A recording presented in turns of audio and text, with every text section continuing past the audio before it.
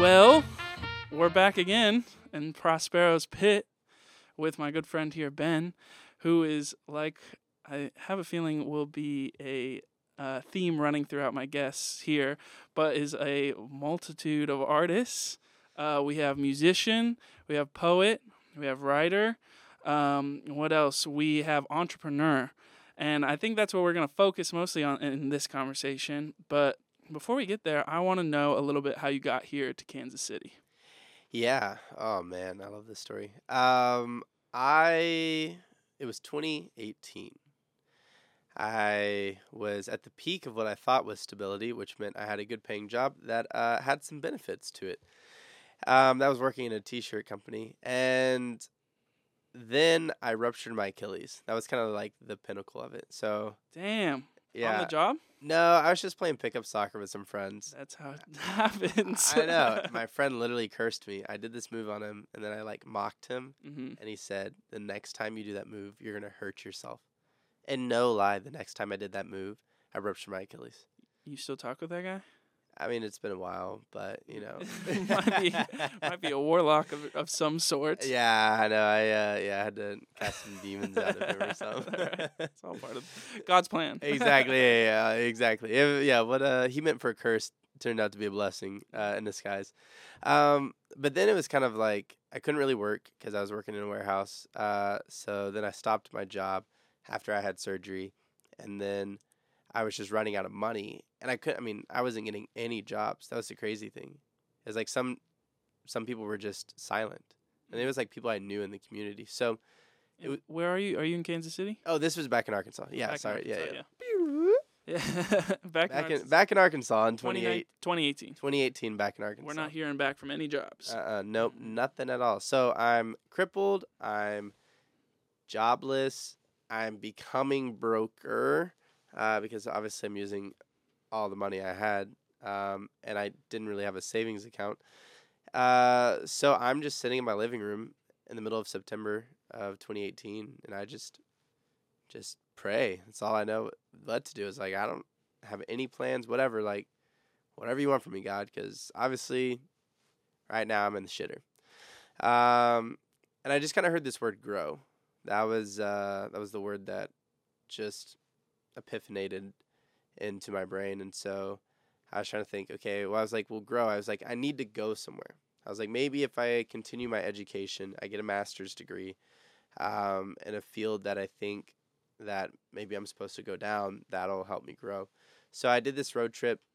I went to Louisville. I went to Knoxville to meet my half-siblings for the first time. And then I came over to Kansas City. And one of those kind of questions I'd ask going into the trip was, let me fall in love with the city. Because I'm a traveler. I've been around a lot of places. I've spent time in Berlin, Miami, multiple months. As to this day, I have 2 more states to hit all 50. And so I was in this weird place where I was just like, I know I can travel and enjoy a place, but there's something about falling in love with a city that really sets it apart. I get to Kansas City. I show up. And I go up to the World War II memorial. I still remember. It was my friend, and I say friend kind of quote unquote, because when that was the first time we had ever met in person, we were Instagram friends. And so she showed me around the city, and she took me up there, and that was it. That was kind of the seal. Oh yeah, this is this kind of divine kiss.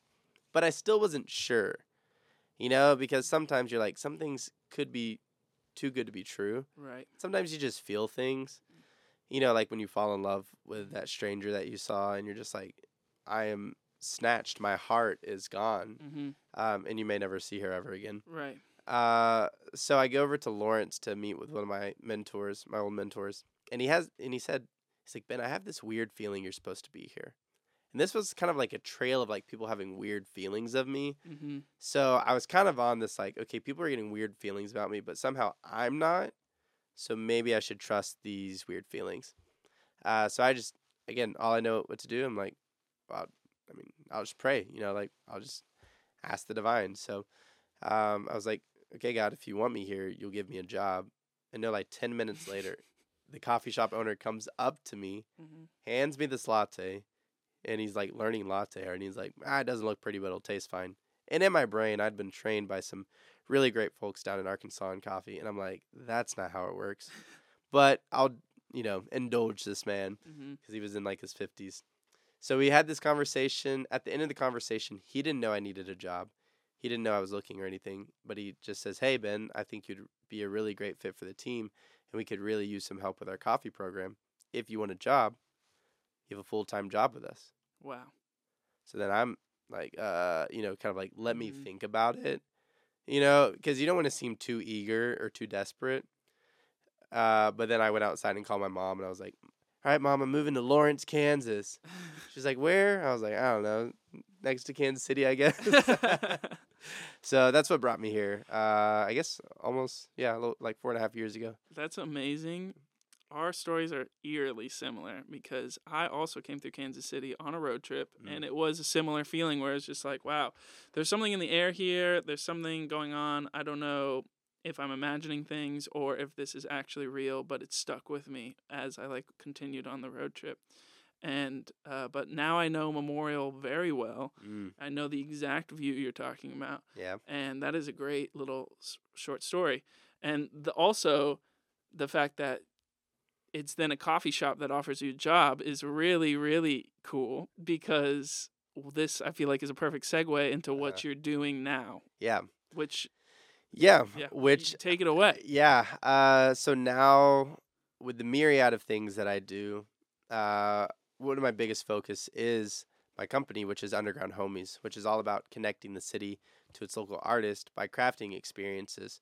And a lot of these experiences are intimate experiences. It's partnering with the coffee shops. It's partnering with bookstores like Prospero. It's partnering with retail stores. But a lot of the traction we've had is in these coffee shops all around the city. And it is really weird. Like you mentioned, it's funny that you mentioned coffee as kind of like the segue.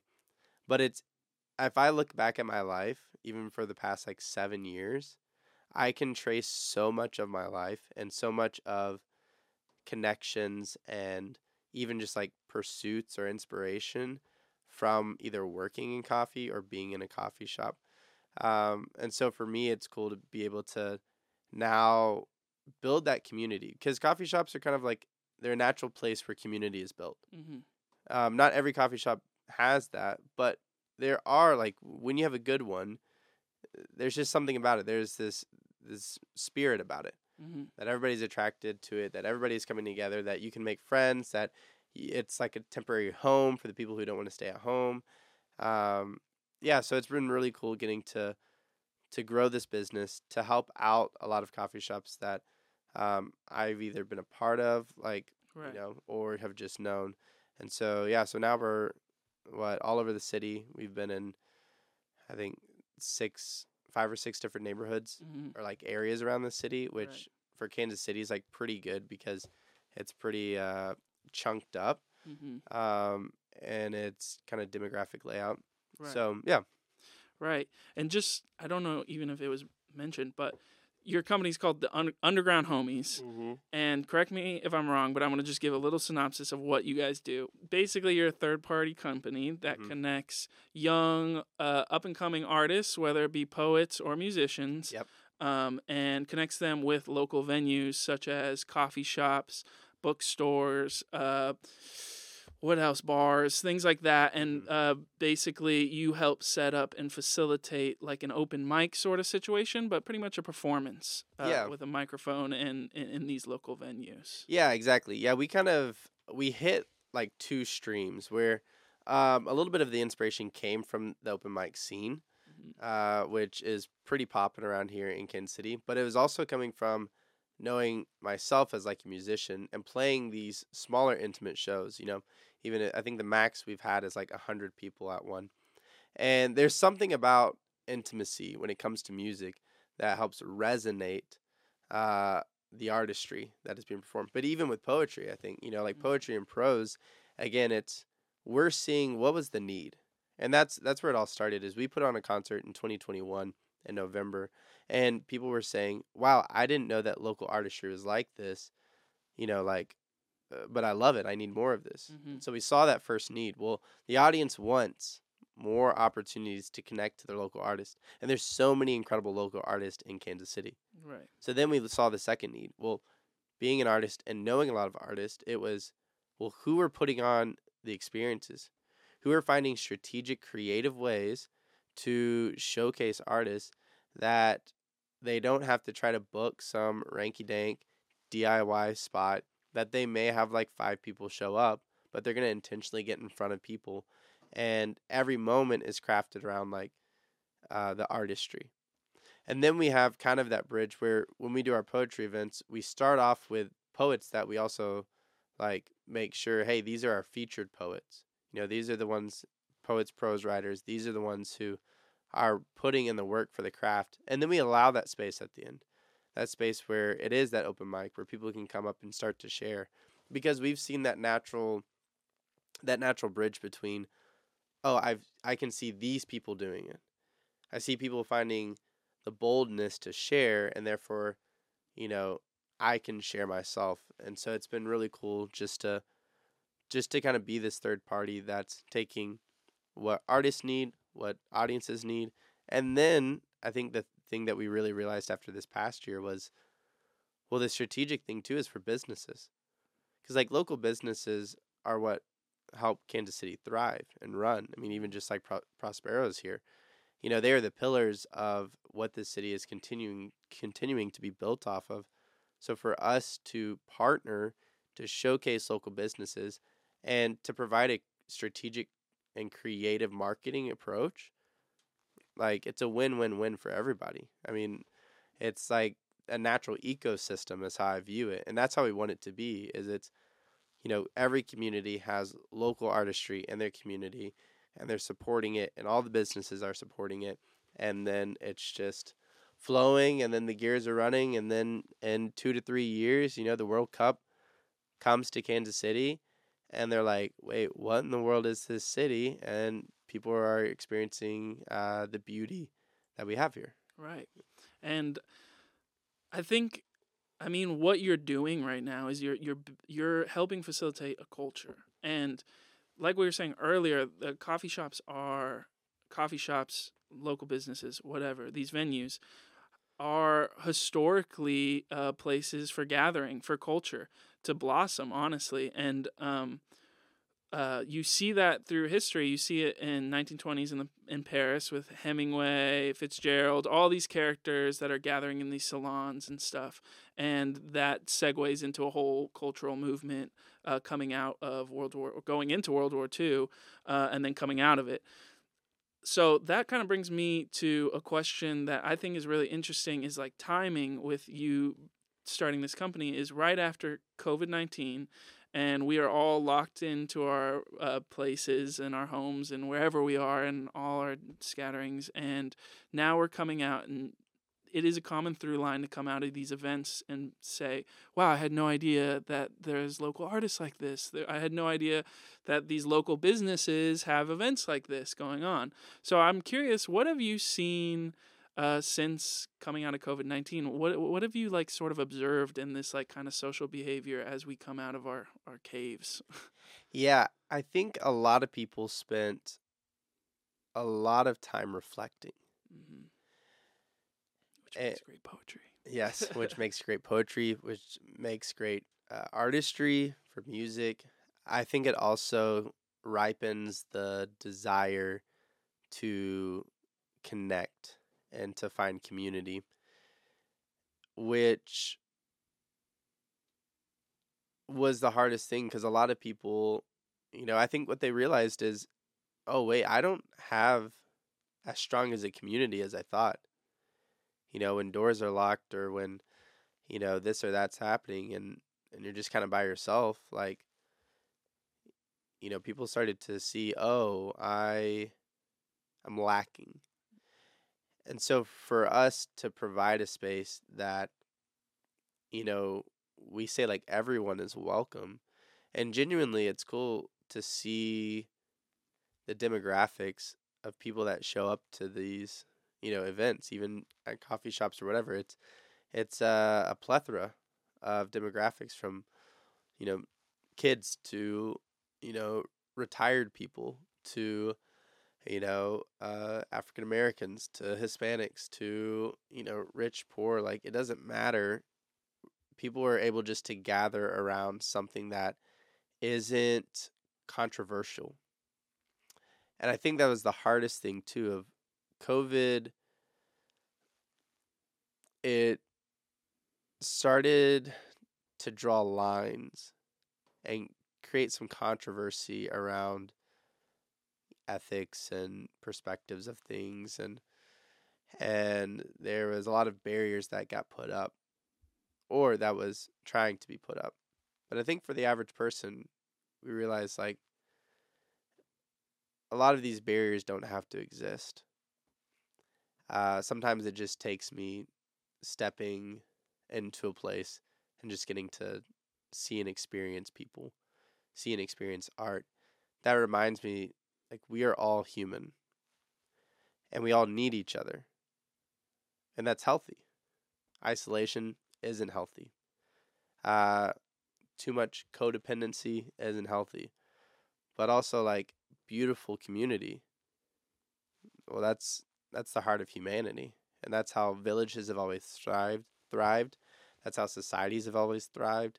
And so the moment that something comes to divide us, there's only two options. We let it divide us, or we defy it and we learn to grow together. Wow, that was beautifully said. And I love that we came back to that, to an sort of circle back to growing.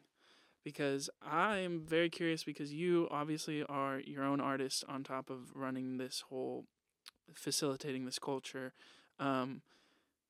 Did you ever have a moment where you were like, who the hell am I to be this person for the rest of the artists, rest of the, the community? Yeah, there's moments. I think, yeah, there's been moments because I, like, me in the music industry is, I'm very much like this vagabond kind of. I don't write music for people unless it's like girls, but it's not. They tend to do that. Yeah, but it's like never for. It's never like I'm not writing for an audience. Right. Unless it's girls. Unless it's a single girl, I'm not. So true. I'm not seeking to be the next hit artist out there. I'm not trying to like push my artistry. I genuinely would write to express. And so when the opportunity came to see the need and then start to begin to fill the need, well, because the heart of our company is community, that I know that in me, like as Ben Gipson, community building is the thing I love to do. And it's the thing I've always loved to do. And so knowing that, it's like, okay, am I the right person for this? I don't know, but I know that this is a part of me. And therefore, because it's a part of me, I can step into this. Now, as we've started to grow and as I've started to get into the music business on like a more official level, even booking and running shows for music venues here, you start to see like the music business, it's kind of like a Wild West. Like it very much feels like this Dodge City, that even this new kid on the block who is trying to create strategic ways, there's hesitation, and that's not even by like just the older people, but it's also by people who have been in this music scene around here, that everybody's kind of fragmented still. Everybody's kind of jaded. Everybody's like, they don't really trust people, or they have their clique and they're like, I'm going to stay with this, or they're gatekeeping. Like I've seen a lot of that. And it's just one of those elements of, like maybe I'm not the most qualified, and I haven't been qualified for most of my jobs that I've ever had. Let's just be honest, which is kind of the blessing though. Right. It's the, That's how you learn. Yeah, exactly. It's saying I'm actually going to take every opportunity to learn. And I'm going to try to understand whatever this is so that I can also fill the need that needs to happen. And so there's been times where my ambition, like, because I can be a very ambitious person, but the tough thing about ambition is if you're only looking at ambition and your eyes aren't focused on where you're walking, what you're going to do is you're actually going to start walking over some people or you accidentally kick somebody. And that happened a few times last year where I was so focused on this ambition of like, this is what it could be. Like, this is where it could be. All you got to do is just like almost give me the reins and I'm going to be like this dog that's like going out there like, and I saw for a lot of people, because again, like music is music like an artistry for anybody, for poets, for musicians, for prose writers, like we all hold some different feeling with it. Some of us have big ambitions, and so therefore like our minds are focused on the bigger things, and those steps to get there. Some of us were just jaded. Some of us have been hurt or let down because of different people within the industry. And so there's this hesitance, even if it's like I let them down, once or something, it's like, oh, well, now I'm like, let me hold the brakes because, it's kind of like this relapse feeling. So it's been interesting because I've been trying to, all I try to tell people is it's like, I'm just trying to be for you. I'm here as an asset. I'm using my time. I'm using my resources. I'm using other businesses' resources. I'm trying to just be an asset that is doing something that's different, that's unique, that is caring, that is ambitious at times. And I think that's been the fun thing about it too, and kind of the hard thing. It's like, okay, where do I not let my ego come into play? Because the ego will try to kill anything that you do.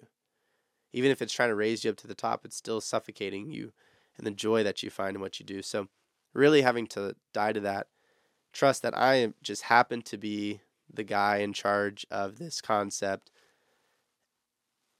And there's other people who have similar heartbeats. But again, it's like I'm just happen to be the one. And so that's cool. Right. Yeah. 101. Yeah, and again, beautifully said.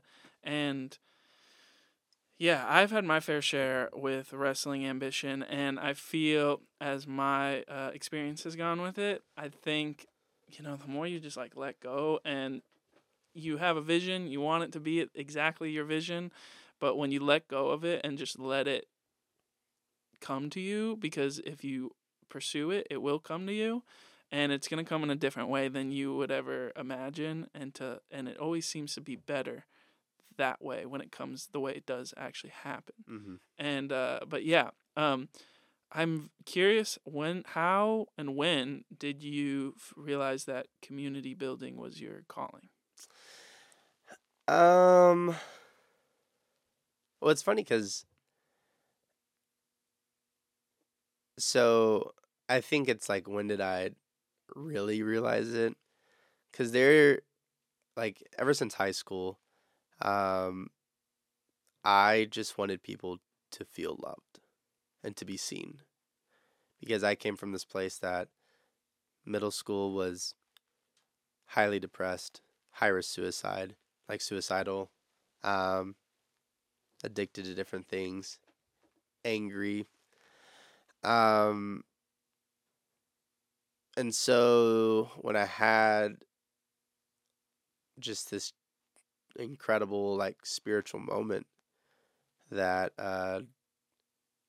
changed me, I had some mentors in my life, and I had friends who just loved me, like didn't care if I was perfect, didn't care, like about my ego as much, because I was still like a pretty arrogant kid. Um, they were just there for me. And that was when I realized, I was like, that's all I want to do in my life. Is I just want people to know that they can be seen. And through being seen, that they know they're loved. So that kind of dictated a lot of the pursuit of my life. Um, I was, I was kind of on the route to be a pastor in the Protestant church for a while because that's all I wanted to do. I was like, I just want people to feel seen and loved. And so it didn't matter what I did, whether it was college and I'm like meeting people and I'm a volleyball manager, for the first school I went to, or whether it was when I transferred schools and I was really in love with soccer. And I was like, man, I really love the soccer team. But there's a difference between like being friends with the people on the soccer team and being on the team. And so I like worked my ass off for a year and like trained just to be good enough to make it on the team. Like, and, like not even like great, like not even starting. Like I didn't start one varsity game. I played some JV games, for it and stuff, but like, give yourself some credit. Yeah, I know. Give myself some credit. Like I never saw the pitch though, Right. as of like legitimately. You got on the team. He got on the team, and because I didn't think the coaches knew. Like part of it was, my goal was yes to be a good soccer player, but it was to build community and love these people well, and we saw that, and I saw that. So even in my times where, I would say like the lowest of lows in my life, like deep loneliness, deep sadness, um, destructive behavior, that there was still just always this part of me that's, I mean, starting moments of community that it's weird that like still to this day exist. Like there's in Arkansas at the coffee shop I worked at, I started Friday night jams, ironically enough. Nice.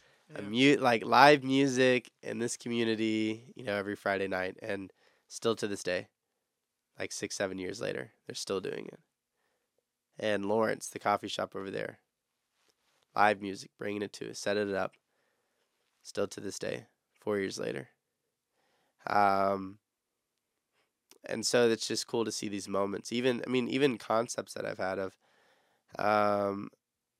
this apprenticeship program that helps give people either in college or graduating college an opportunity to grow their design, like creative design or videography or copywriting or marketing skills, and kind of like this intense training program for like a time being. And then they'll have the reputable skills and the portfolio to send it out. Even that concept, like we called it Tribe when I was working for the creative design studio. This was probably like 7, 8 years ago. And now they have, and it's the first thing ever in Arkansas. It's called Creative Institute, which my boss, and she's like, I love her to death. I love her family to death.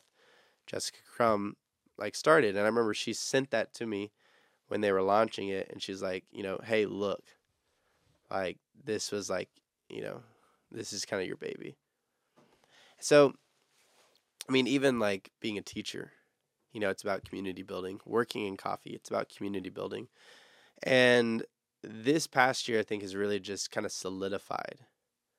Like, what is it? Like, what is the best way I give to my community? It's to build community. It's to bring in all different types of people from all different walks of life to a common thing that, creates beautiful moments. And even if and I think this has been the hardest thing to learn, even if it means that like I have a friend, they join a friend group, now I'm kind of like removed, like I'm not as close with that friend anymore, but now that friend has like multiple beautiful friendships. Like it's almost like my time was to help people find community. And it's been really beautiful to see. It was really hard at first because I'm like, a people collector, and I'm like, oh, well, like, am I just not a friend guy anymore? But it's actually no, like my role was to help them find community, and they've done that, and that's and that's beautiful, you know. Mm-hmm. Yeah. Totally forgot to mention that you are also a teacher. What grades do you teach again? Right now I teach 4th through 12th grade at like a really, really small liberal arts school. So yeah. Yeah, you're perfect for the job. But I'm curious because you were talking a little bit about that ripple effect that you have when you kind of like drop a pebble into something like that with community building. We are in this extremely digital age, especially when it comes to distributing and sharing art, specifically music, where you don't really see, you don't really have anything tangible these days to be like, oh, I bought this song, I have this song, I have this CD, I have this record. And it's now mostly streaming stuff. Almost all or a good majority of your artists that you're working with don't have anything recorded. Don't have anything that's recorded in a studio that you could find them somewhere on Spotify or whatever it is that people use to stream music. They don't have anything out there. Tell me a little bit about, like, do you think that changes what you're doing when you're showcasing artists that you can only hear them when you come to your events? That's the only time you're gonna really hear their music. Yeah. Yes. And it's kind of funny. I'll say I've been writing music for 14 years. It took me until 2021 to release my first song. And so it was one of those really funny things of I was basically for most of my artistry career, when you see me live, you're the only people who hear these songs. Um, and I remember when I played at like the top open mic in Berlin. Like I only got in because there were some Americans who ran the spot, and we were doing like some nonprofit work with them because they're a nonprofit, and they like snuck me in because I was only there for like 3 months. So they're like, okay, we'll slide you in. And I remember like playing 2 songs, and I'm with people who have recorded music, who are playing, and we're in Berlin, and they play around there and stuff. And like afterwards, they were just like, they were like, where can we listen to your music? And I'm just like, well, nowhere. Like, you're some of the few who've heard it. So I think it's interesting, because there's this element of even the thought of like to be a musician, I must record, I must put stuff out. And I think there's like some good with that. Now, the hardest thing about that is it costs money. And I'm trying to work with some producers around town that we can do simple acoustic set, like guitar, vocals, record it, mix master for like a very cheap, affordable rate. So that artists can start having this opportunity to say, hey, well, like, here's my music, you can listen to it.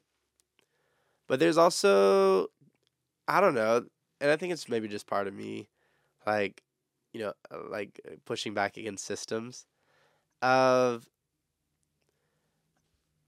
I enjoy that there's these spaces where the community can be the one that connects to an artist, and this artist can connect to its community. Right. And it's not about let me get big. It's not let me get streaming numbers. It's not any of this. It's just kind of like the old time ways. Do you hear me? Do you see me? Yeah, exactly. Mm-hmm. And so I think that's kind of the beauty of it, is we're able to hit that niche. Right. To where it doesn't limit us to showcase artists, because we're not saying, well, you have to have music that's recorded and out and streamed. You don't have to have physical copies of things. It's, I hear your music, I see you play, I know how I feel when I hear it, I know how other people feel when they hear it. So why not like just play more? Because music can be there's kind of like different streams it can go. And really enough, I was watching 60 Minutes last night, which I haven't watched in a while, but I love 60 Minutes. I don't like people are like, "Wait, Great you're program. yeah." People are like, "You're watching 60 Minutes?" I was like, "Yeah, it's so dope." You don't watch 60 Minutes? Come on Exactly. now. Yeah. Wow. Like it's the best thing about when football ends It's only 60 on minutes. Sunday. Yeah, I know. And so, and what is his name? Here, we're gonna do some fact checking real quick.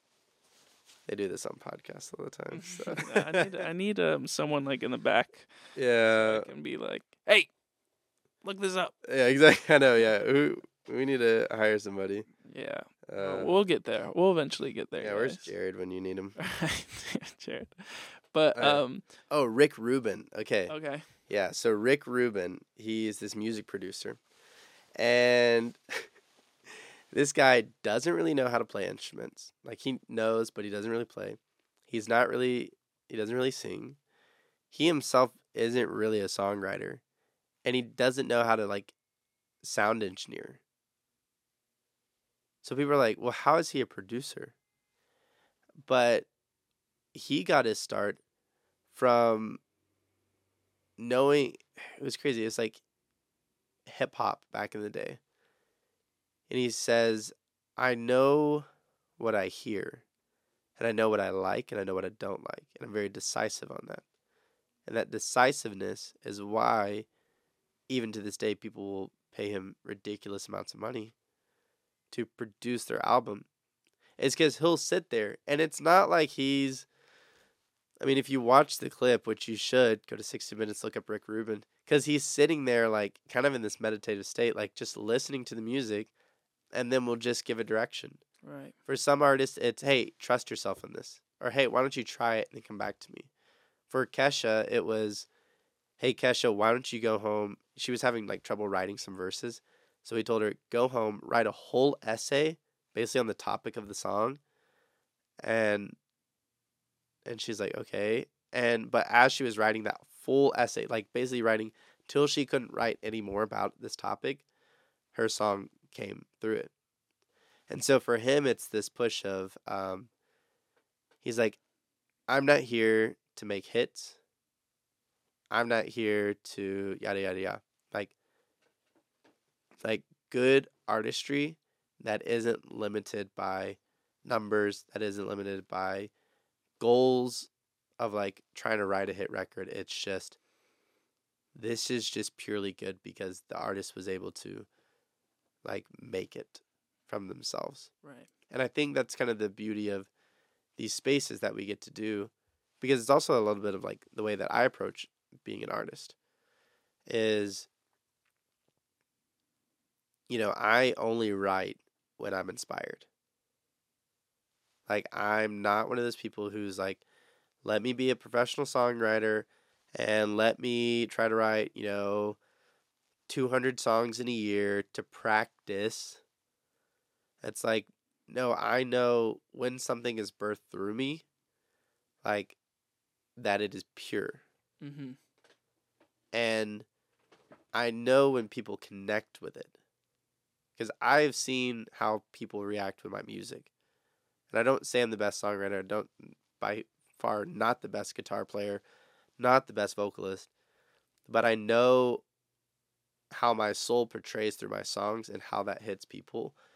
That the methodology of how I write is what works for me. And I would never change it. And I think you're starting to see a lot of artists find that, especially through COVID, is let me sit here, let me work through whatever inspiration's coming.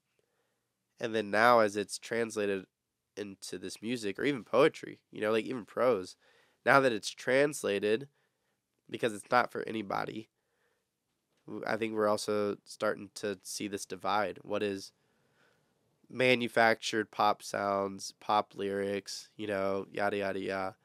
What is genuine, soulful writing that's like, damn, I don't even care if this is recorded. The fact that I get to experience this is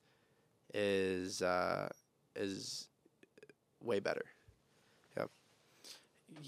Yeah. So there's so many things that I kind of want to talk on. And just make sure.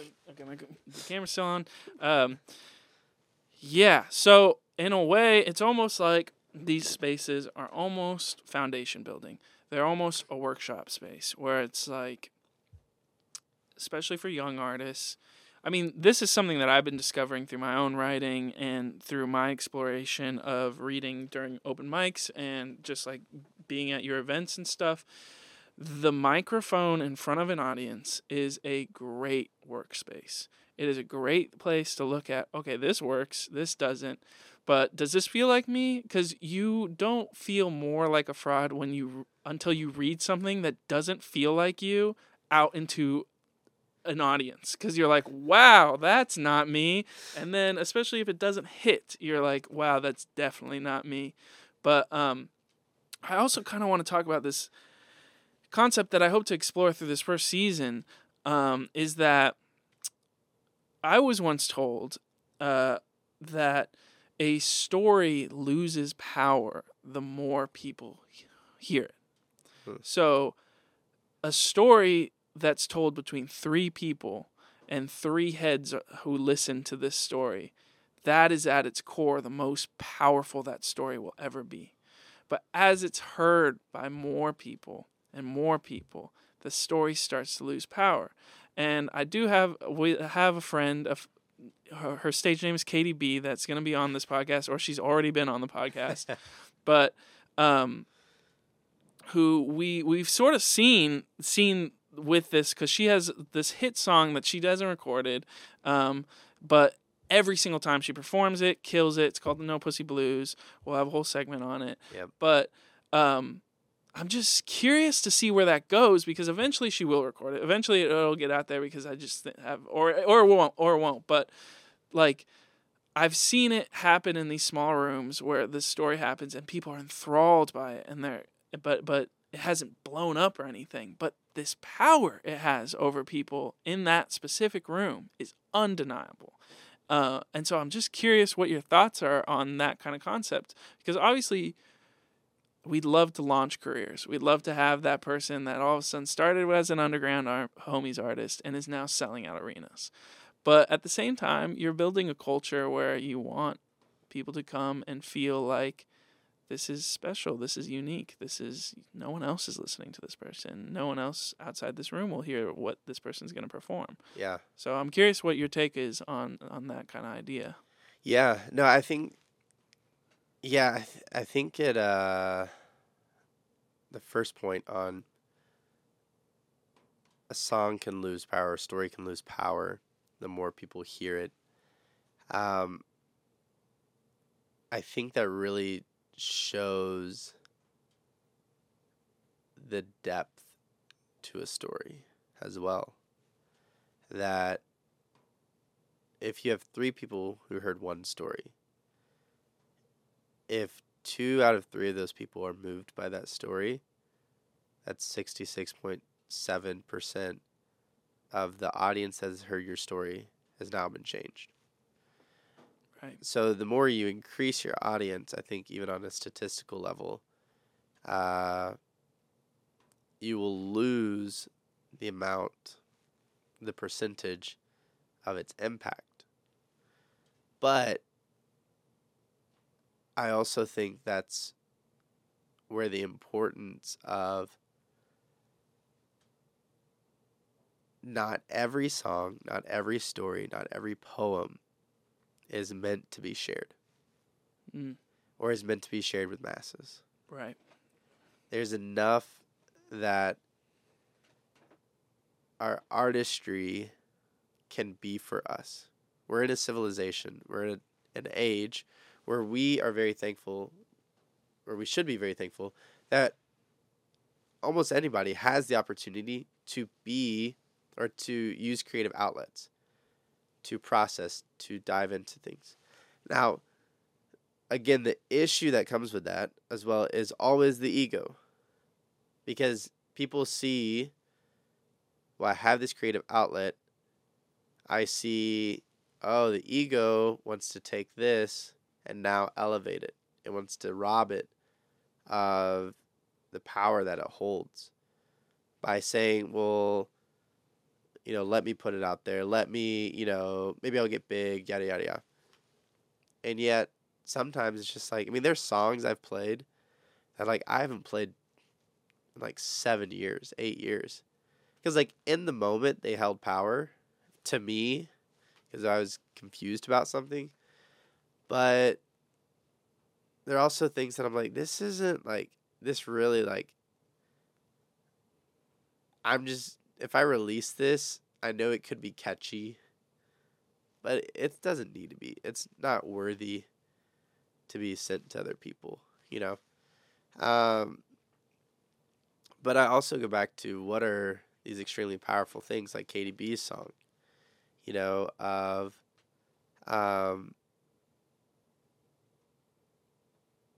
if she releases it, you know, is she fine with releasing it and maybe like 1,000 people ever in the existence of the world hear it?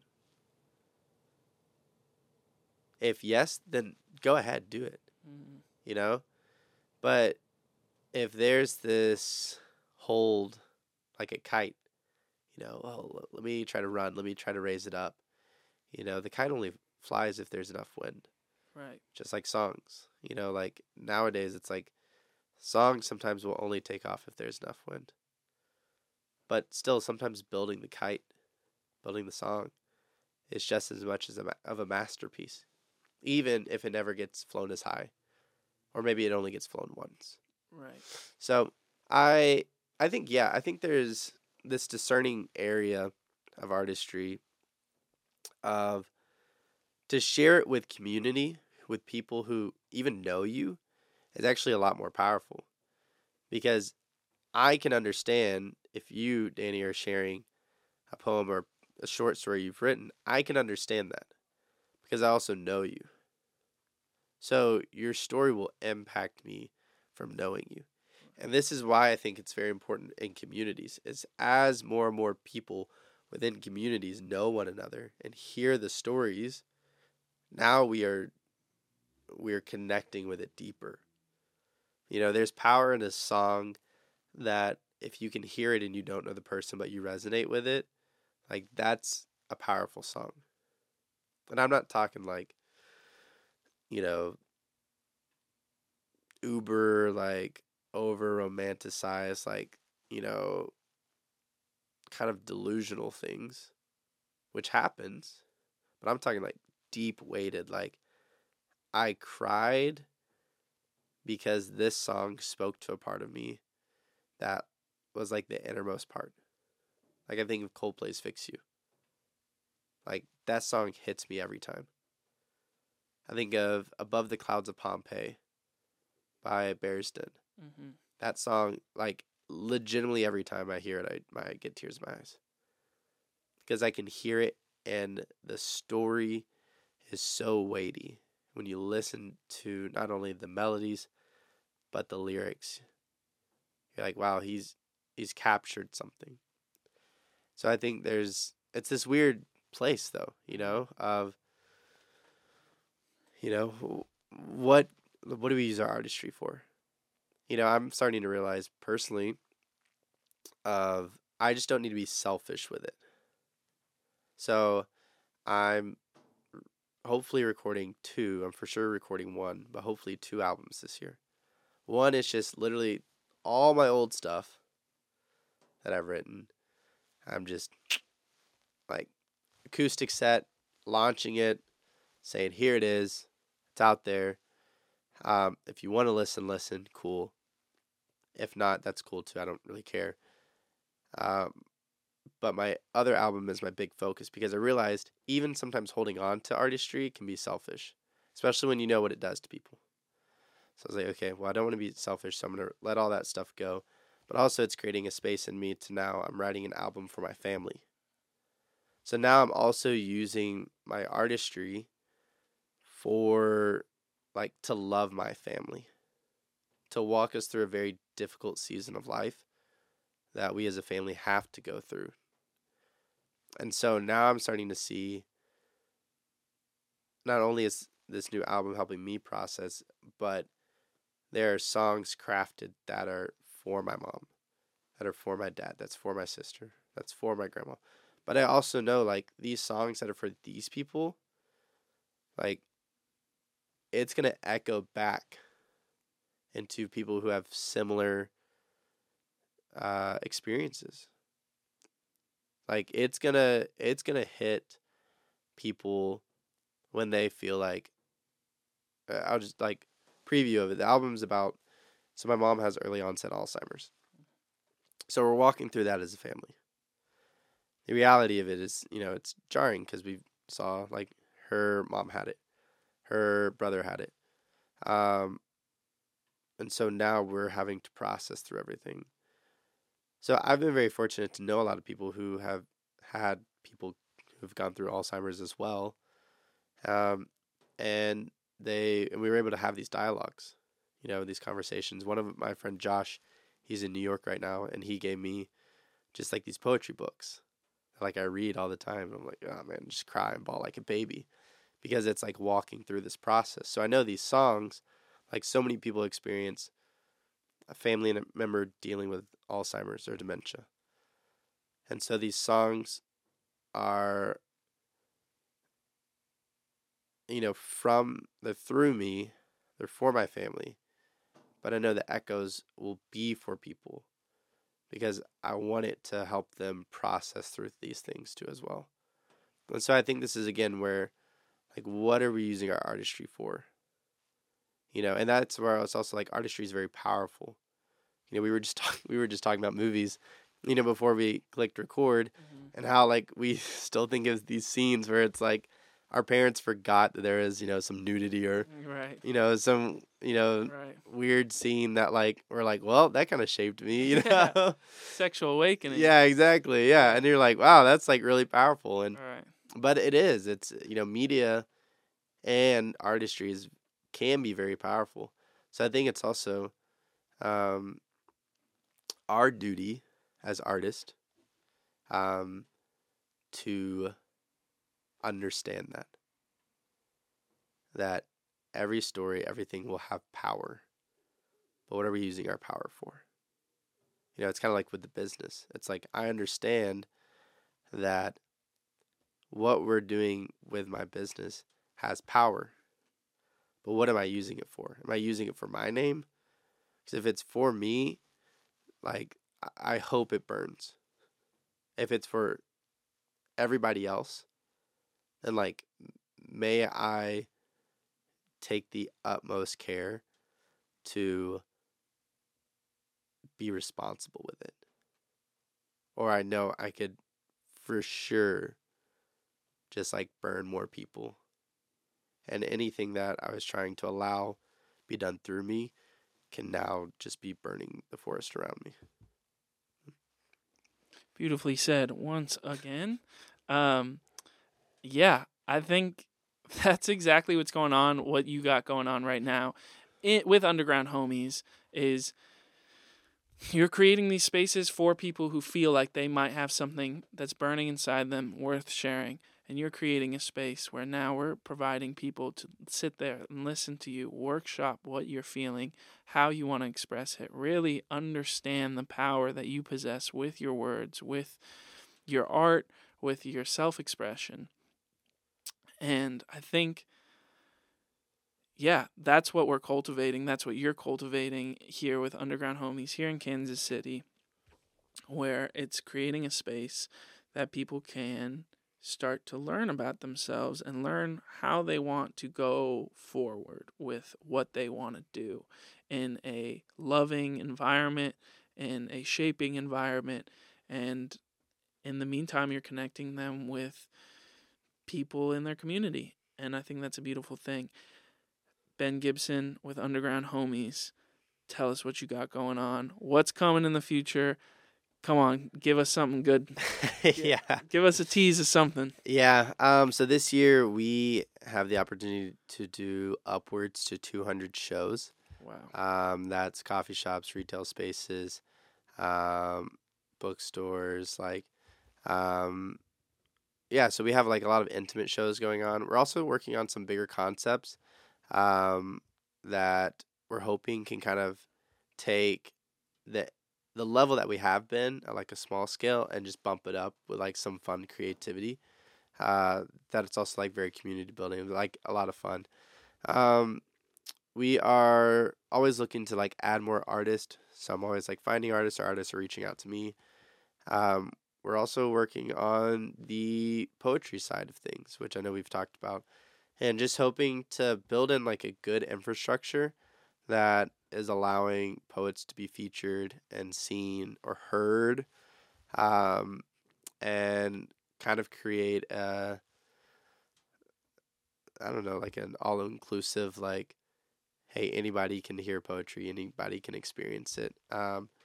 So a lot of a lot of things that like we're trying to set in place now, just waiting on certain conversations. But the hopes is that by the end of 2023, Underground Homies will be in nearly every nook and cranny of the Kansas City area, and that every single area is touched by it, and that every area is supporting it, which means they're supporting their local artist. Um, and that's the goal for this year, is to set all that in place and to do some fun, very innovative concepts as well. But just to continue to love people, to, you know, serve and pay artists and get them exposure, to build community, and just to not screw it up. That's always the dream. Yeah. Well, there you have it, ladies and gentlemen. Thanks for coming back to Prospero's Pit. Ben Gipson, thanks for joining us. And we'll definitely have you back on. All right, thanks, Sandy. All right. Great.